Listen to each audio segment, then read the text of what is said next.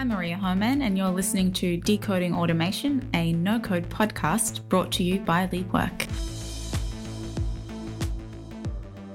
Welcome to this episode of Decoding Automation. In today's episode, I have Florin Manol and Suna Engsi with me in the studio. Both are experts in automation and deal with countless businesses on a day-to-day basis to help them leverage the benefits of automating repetitive, tedious processes. In this episode, we talk about the differences and similarities between test automation and RPA, robotic process automation, and how, from a business perspective, you can benefit from these technologies. We talk about a business case where a process went from taking about 45 minutes down to 2 minutes, and Suna and Florin lay out the requirements for automation tools that will let businesses see these types of benefits fast. We also talk about no-code, low-code, citizen developers, and more, so stay tuned.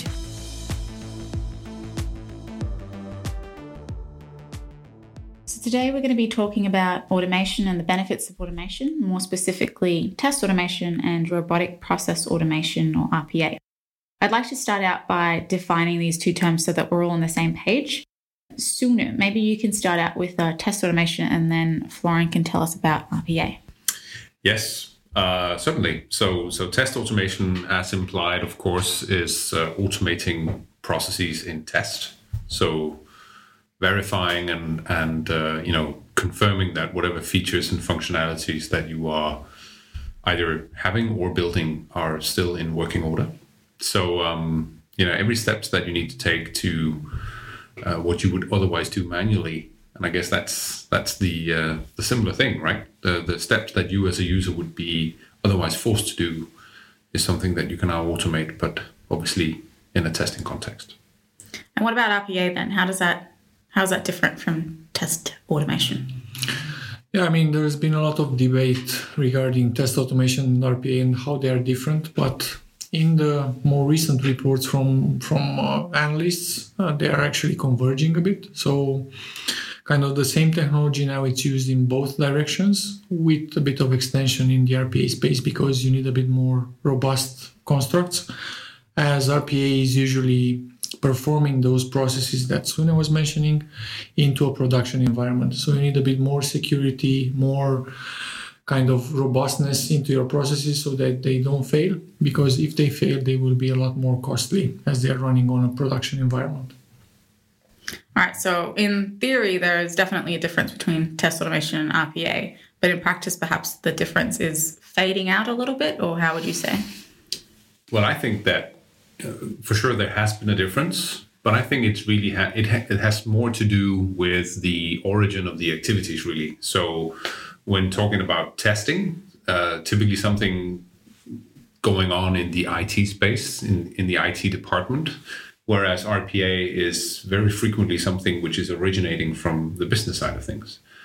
And I think that's what's, I very much agree with the convergence thing. And I think it's been driven by business, really. So it's basically widening both the audience and the users of automation. And what I mean with that is that when you're just testing things, then it's something that's going on, as I say, in the IT space. Obviously involving business, but the main actor are the IT resources. Whereas when you want to do automation in a production context, then it's a different crowd basically, and it's business users and it's business stakeholders. And I see the drive, at least there, to try and see if we can some way expand on who can we put into action, so to speak, to drive automation. And so coming from that drive, I see those tendencies in terms of saying, well, we need to make some of those treats and traits that are applicable maybe in test or in automation. We need them to sort of, come together. One of the examples being, which of course we are an exponent of, is the no-code approach. So enabling that wider audience to take a larger stake in the automation agenda.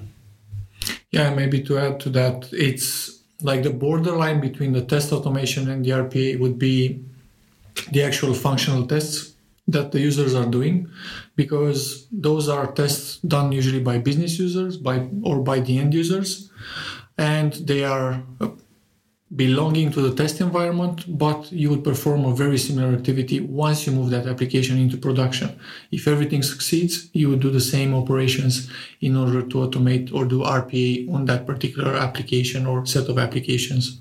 Yeah, very true. So I quite often joke with some of the clients and say, okay, so yesterday's regression flow is tomorrow's production flow, right? Yeah. So it worked seamlessly in test, now move it to production, which is, of course, what they do with the code, right? So the features that they're building. So why not just move the test flow? Of course, some work needs to be done in order for it to run in RPA or in production context. But the point is still the same, though. It's ultimately the same question and challenge of getting a process to move from A to B in an application environment. And will most tools allow you to do that? Or is that because there are definitely tools that are designed for or meant for testing markets, and then there are tools that are meant for business environments or, business users. It's like RPA tools. So would you say that most tools are capable of both test automation and RPA, or?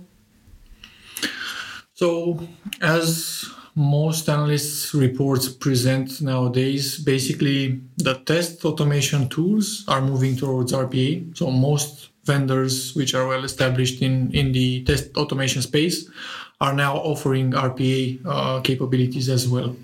And the main reason behind this is that when you have a good automation technology and you understand the applications by testing them, you have a lot more in-depth insights into those applications. So, of course, when coming to RPA or productivizing that particular application or set of processes, you would need to understand the application. That's the first step. And the test automation tools actually have that capability already. So it's pretty easy for them to make this transition or this jump into the RPA space by offering, let's say, some enhanced capabilities in order to be able to serve the RPA space, as it is slightly more demanding. As I mentioned, security and some other additional features would be required in order to automate processes on a production environment. Moving the other way around, it would be a bit more tricky because RPA vendors are automating things in production, but they do not have a clear or in-depth understanding of the actual applications under the hood. So it would be very difficult for them to make this transition. However, they are still attempting to do it. We'll see if that succeeds or not in the near future. And what would you say the benefits are of automation? I mean, now we've talked about it from a slightly technical perspective, what the differences are, but when talking to a business user, why do people even automate in the first place? Well, of course, as with any good answers, there are more than just one angle to that. So if you were to go to that business user working in, for instance, if it's both in production and test context, really, and say, how would you like those trivial, monotonous, repetitive, boring tasks? What would you say if I could make those go away? And typically they would light up in a fairly significant smile, because obviously that means that they could use their time on something more valuable and rewarding for themselves, and et cetera, et cetera. So that's one side of thing. If you're looking at it from an organizational perspective, so the owner of the business, if you will, obviously we're looking into a domain where you can accelerate their ability to execute, to perform and deliver more with the same resources available. And to boot, you can add quality to that execution because you are, in many aspects, removing that human error factor, which tends to only go up when we talk about those boring, monotonous tasks. So those are on the intangible side, but looking into it from a more traditional business case driven perspective, it's a very simple case of efficiency and capacity increasing to that, which is a real challenge, irrespectively if we're talking production or test. And would you say the need for automation has maybe increased or decreased during this time that we have now with the corona crisis and a lot of pressure on resources? Or it was only going up COVID-19. Yeah. It's not slowing down. Let's put it that way.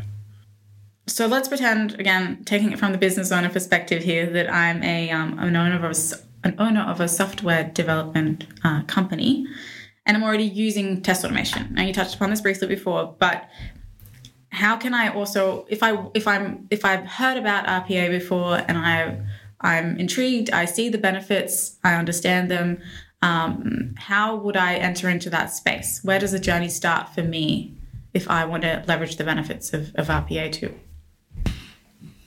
Well, not a straight answer to this one, but there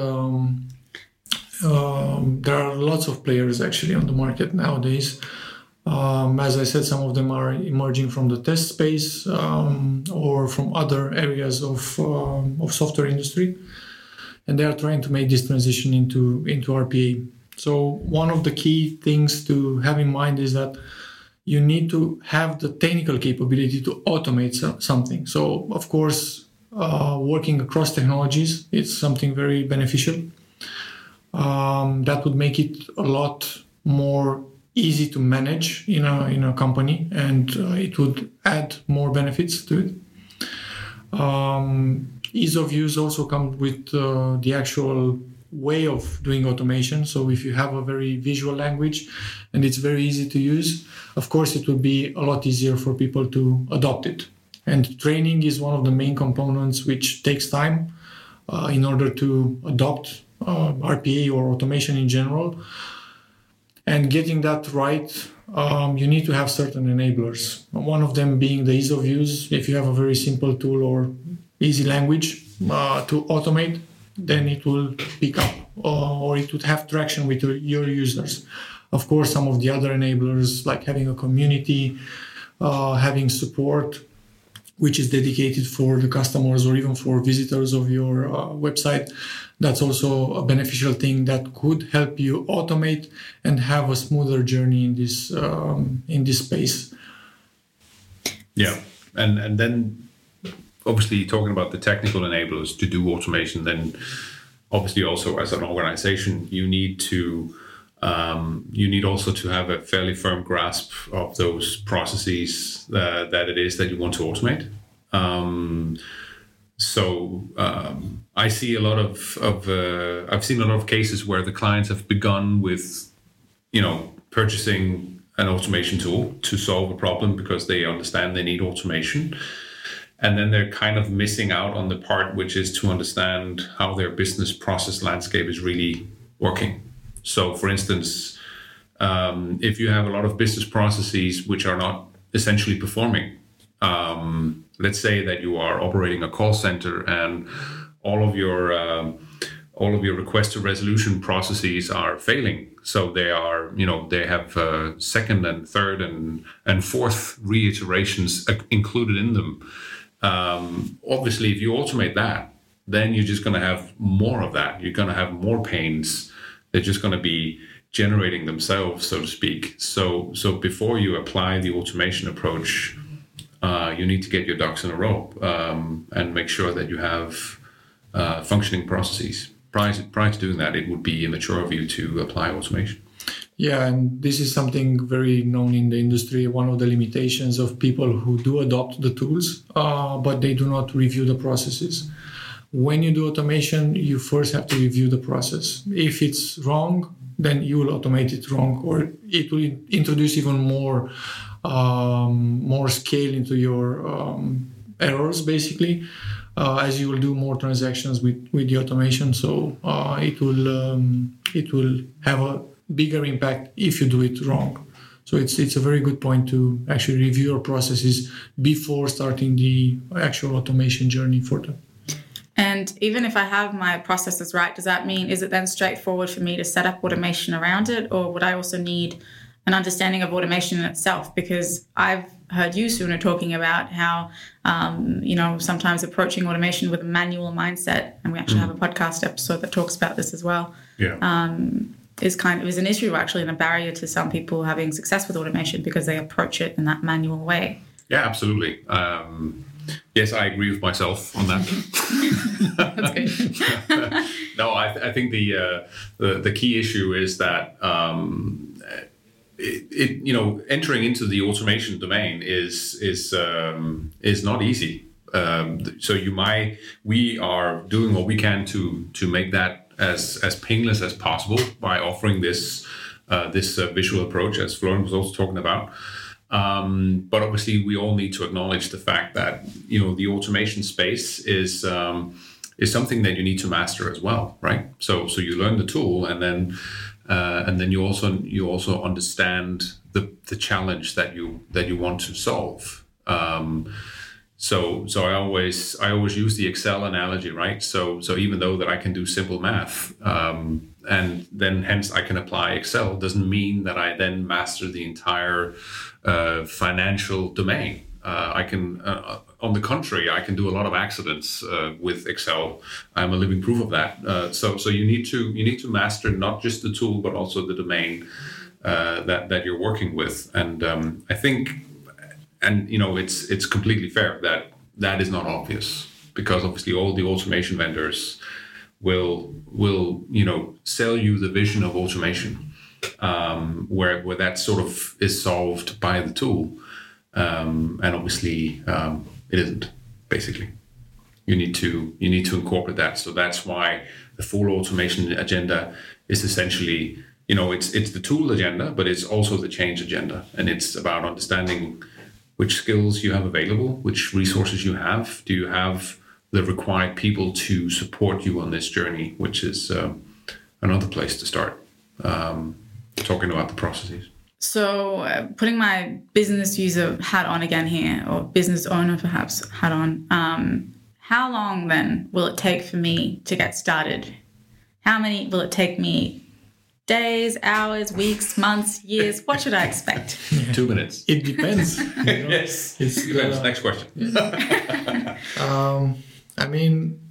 It all depends on the resources you invest in this. You can have a very smooth and fast onboarding. You can have everything up and running in 2 to 3 weeks. If you have the resources already available, like the hardware, the people are already allocated, and they have gone through some training. But it can also take a longer time. If you start reviewing processes, if you collect information, if you do scoring for your use cases, it will be a very lengthy journey. So it all depends on the actual approach you take and how much structure you put in.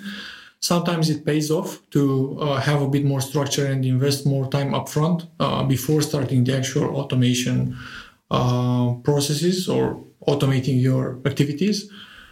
But it's not always the case. We've seen quite a few customers starting to automate after only 2 or 3 weeks.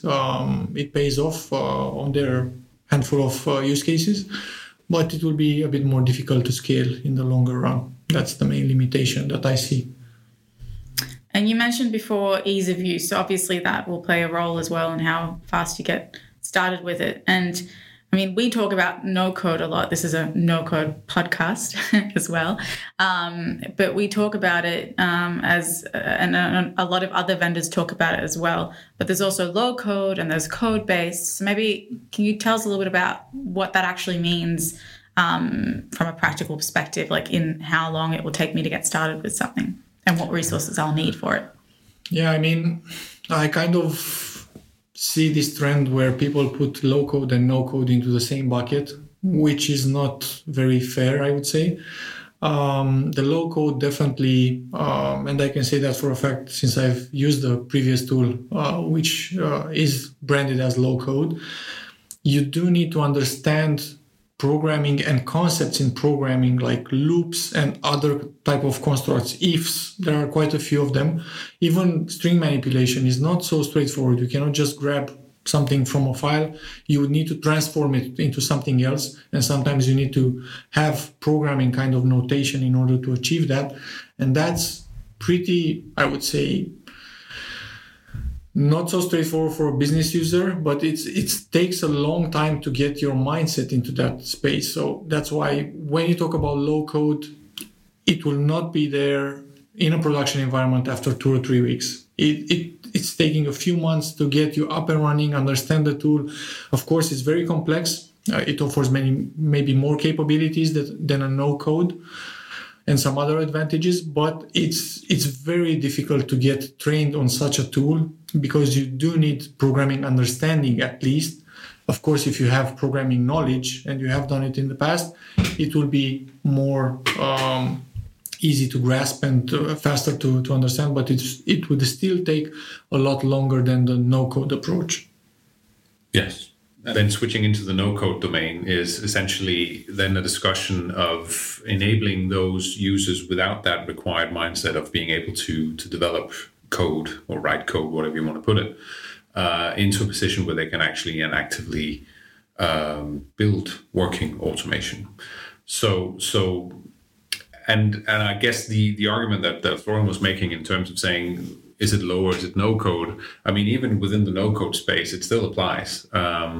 You will see vendors with different types of approaches where at some point, it's going to rear its face, and you're going to have to apply those coding skills in order to complete and make a full-fledged set of automation. So I guess the true test is whether or not that you can truly build a working set of automation using code or not. And obviously our position is that many of those vendors out there, you'll be challenged to do so, and you will still be dependent of developer resources to do anything really.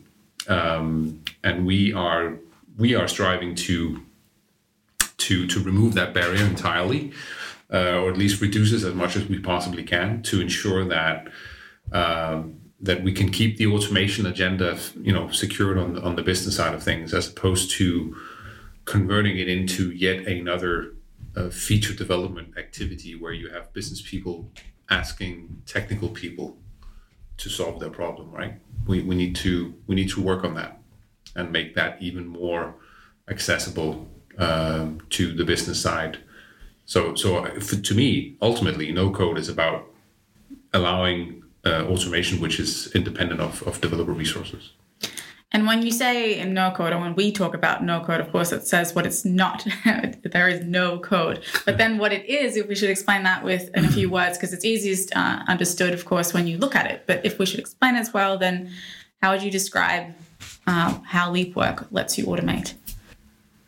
So there are two main themes to talk about when doing automation. So one of them is actually operating the given application that you want to automate, and the other one is feeding with the required data so that you can do something meaningful with it. I'm sure there are other categories, but those are the ones I tend to see as the main ones. So if you take the one with getting the application to do something, then it has to be a story about, as a user, what do I need to do to get the application to do what it needs to do? So which buttons do I have to click? Which fields do I have to put stuff into? Where do I need to look for results? Blah, blah, blah, blah, blah. Those questions and answers needs to be business driven, as opposed to, I need to insert an object string, blah, blah, blah, blah, blah. By the way, I'm not a developer. And then, type stuff into this and that and identify object this and that and so in order for just, doing itsy bitsy little things. Then we are talking low code or code and no code. If you can get the process to move from A to B without having to navigate IDs and structures and strings and floats and whatever it is that they're called, then we're talking no code. And then conversely, on the data side, if you can plug in data sources without having to navigate complex understanding of data models and file formats and what have you, and what are the terminology and labels and what have you, so that you need to navigate data from a structure perspective, as opposed to I guess the most relevant image is to say, well, anyone can open an Excel sheet, right, and understand, here's some columns and some rows, and this is what it expresses and contains. And if you can apply that directly into automation, then you've also covered that no code aspect as well, in terms of feeding data into the flow. And at least in my experience, where most applications and vendors out there are doing a decent job on moving the application from A to B, certainly when it comes to plugging data into them, things get hairy, and many business users just go and raise their hands and wait for some grown up to come and help them, which is of course what we want to avoid. Yeah, and our approach with LeapWork is a bit more visual and more simplistic, I would say. It's the building blocks, so it's very similar to how you would normally draw a process diagram. Basically, drawing the building blocks. This is what we call them. Each building block would represent an action in your process or a step, and chaining them together, having these arrows which connect them. It's very intuitive. I mean, for me, it took around like 2 days probably to get to know the tool. Once I've used something else, it was very intuitive to understand. Of course, I do have this visual way of representing things normally. So for me, it was a one-to-one match to something that I'm familiar with. Basically, putting the steps on a canvas and chaining them together with arrows. Yeah, in that way, I guess flowcharts are a universal language that anyone can understand, and probably how most people would describe a process if they were to do it in pictures and not with words. Yep. But going back to this, me pretending I own a company and it's already using test automation in the IT department. If I also want to leverage the benefits of RPA, I know, Suna, you talked about this in a webinar we did recently about SAP, how a business was using test automation, moved into RPA and saw benefits from that. Could you talk about that a little? Yeah, well, it was actually, going back to the conversation we also had earlier, right? So yesterday's regression flow is tomorrow's production flow. So, in this particular use case, it was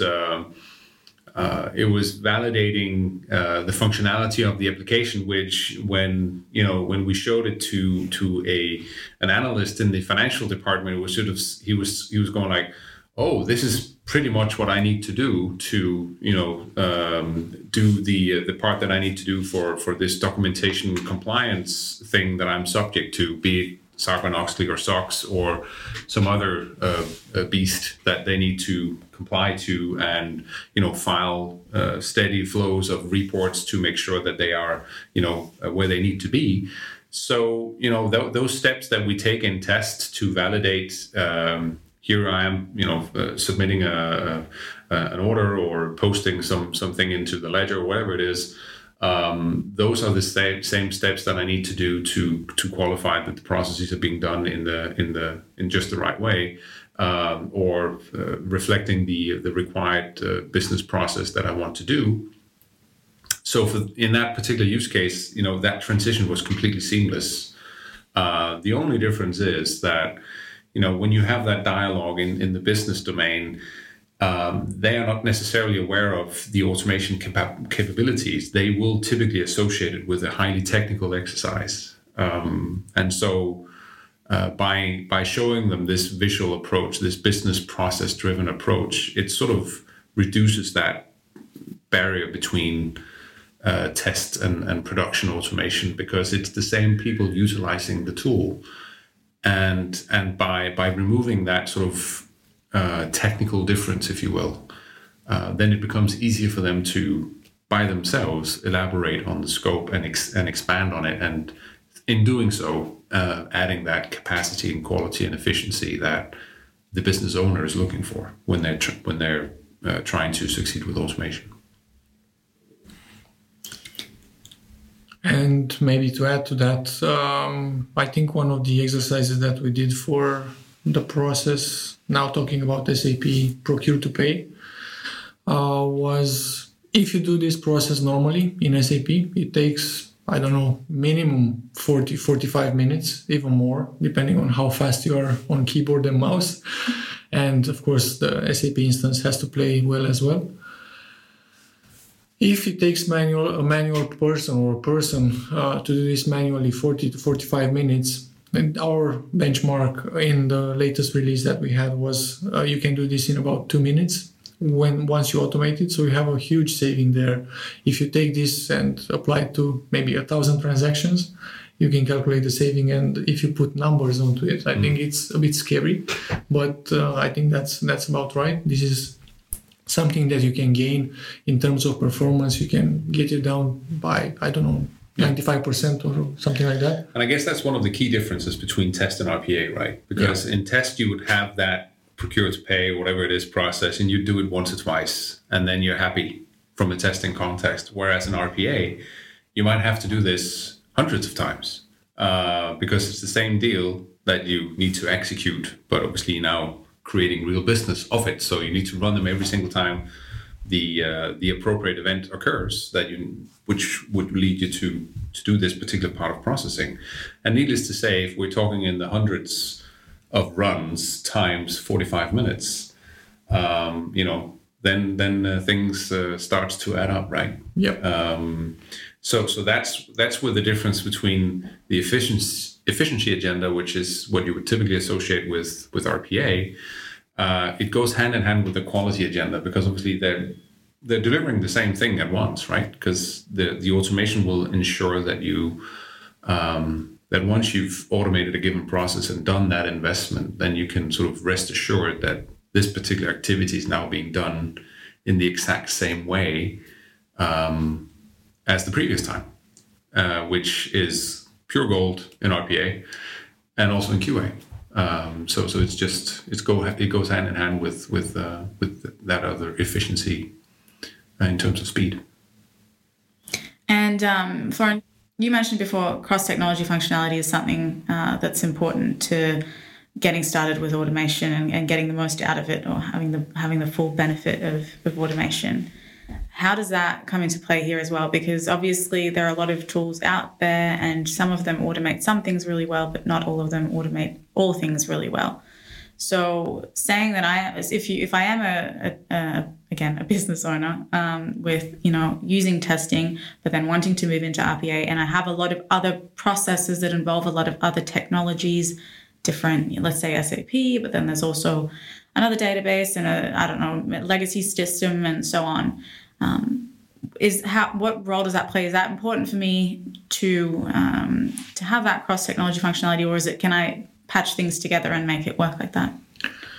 Well, if you have an unlimited budget, you can patch things together, but it will get very costly over time, because usually applications change. And if you were to have only one tool to automate all those technologies, whether we're talking about mainframe or databases or even desktop applications, you would benefit a lot by having only one tool, because you go through the training process once, you understand the tool, how it works with various technologies.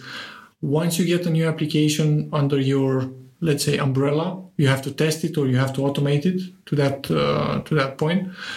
You would not need to go to the retraining or re-understanding of a new tool. So having one tool to automate almost all technologies that you have to automate gives you great benefit in scaling, and also in terms of keeping your costs under control, because that's one key component. Costs can go up by purchasing a new tool, by investing in training for a new tool, by maintaining the processes that you have in that tool. If it's a scripting heavy tool, then changing 10,000 scripts, it will be very costly in terms of time. And of course, this is not really something scalable across years or across technologies.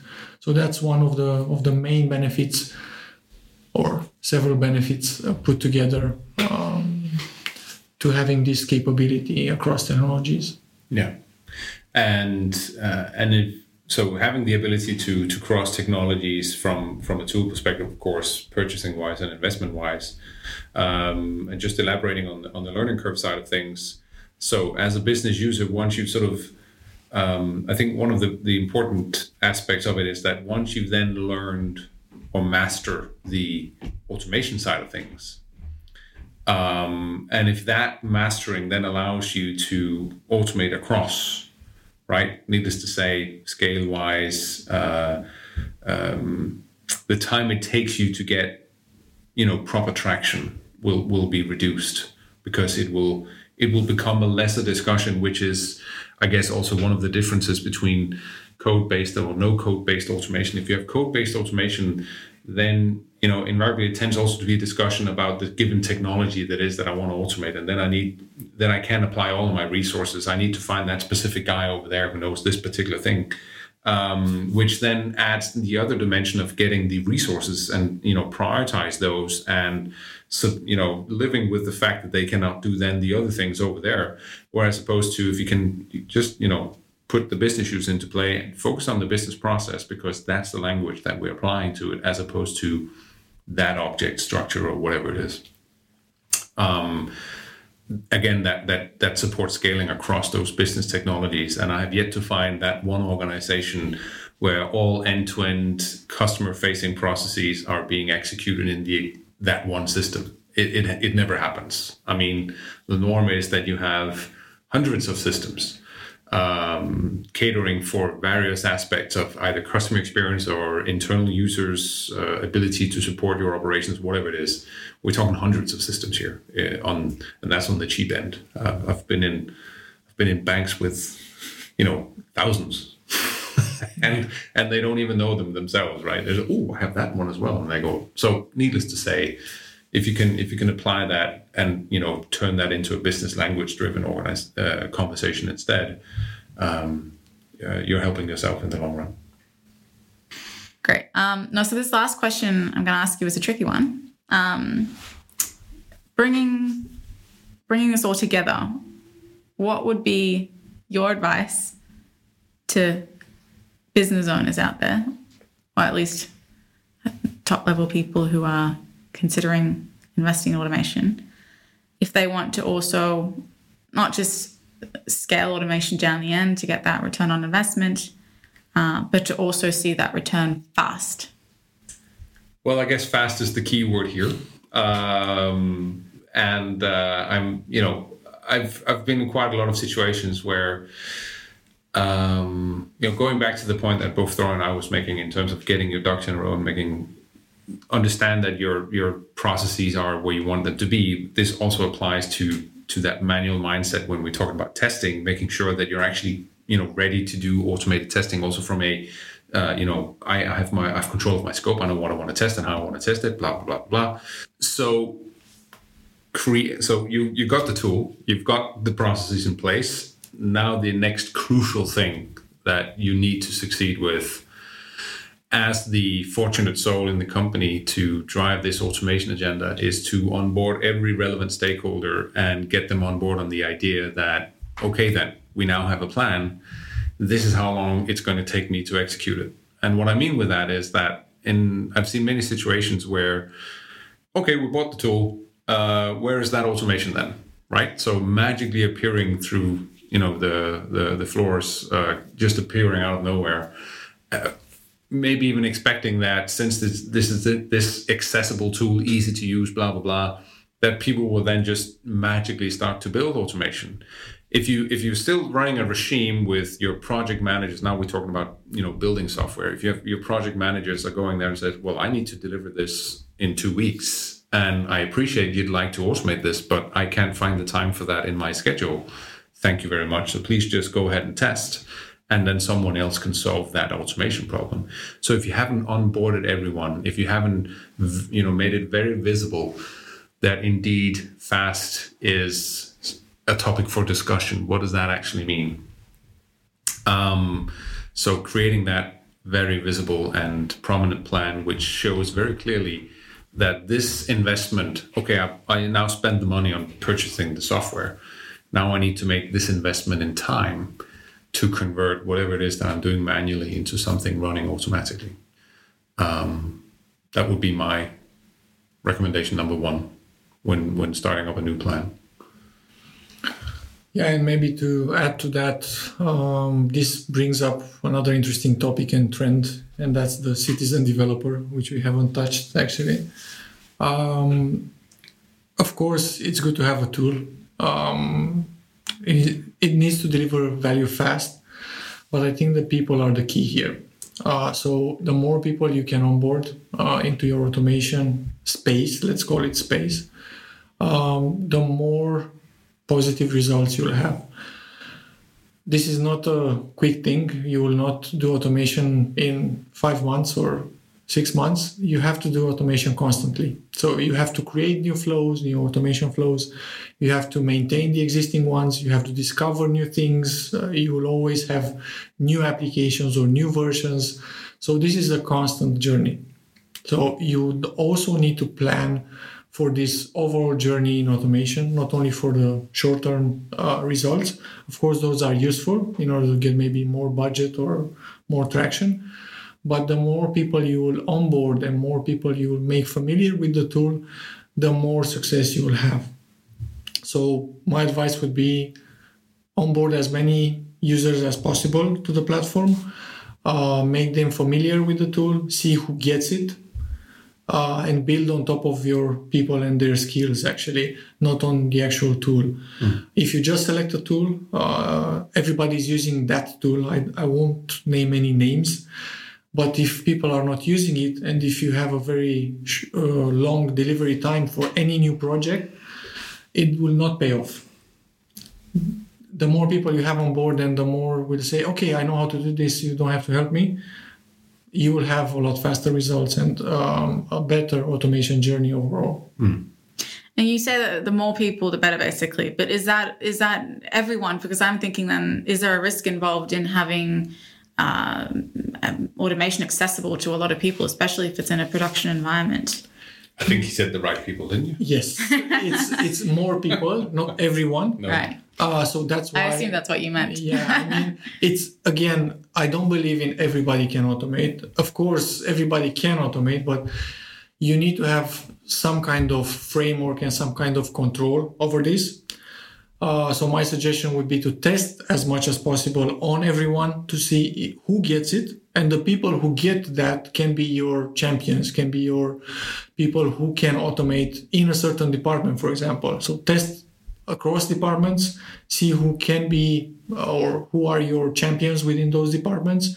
Get those people together, discuss ideas, refine them, and then put those processes onto your framework. So do the automation with those business people maybe, and then have them validated by some experts that can provide a second opinion on top of it, apply some best practices, maybe adjust slightly the automation processes.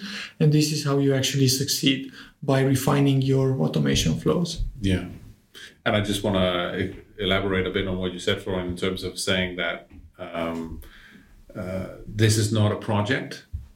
This is a new permanent organizational feature for your organization. What this means, obviously a lot of these automation efforts starts with or as projects. So someone is being charged, solve that automation problem and let me know when you're done. And that's the problem. You're never done building automation. It's a continuous scope. There will always be changes in applications or new processes coming in, whatever it is. So acknowledging that and not thinking of it as a project is key. And only through that, I guess, you can facilitate what Florian's talking about. Finding the people, build on those, and use that as the platform going forward. Yeah, and as with any other tool, I guess at the end of the day, if the tool doesn't make people happy when they use it, if it's too difficult to use, if it's too tricky, it just won't be adopted because it won't help people. It'll only frustrate them, right? So exactly, that's key. Yeah. All right. Well, that was great advice and a great conversation. So thank you so much for joining today's podcast. That was the end of this episode of Decoding Automation. Thank you very much for listening. Remember to subscribe to this podcast, and you can do that on Spotify and on iTunes. If you enjoyed it, please leave a review as well. We really appreciate that. I'm Maria Homan, and this was a podcast brought to you by LeagueWork.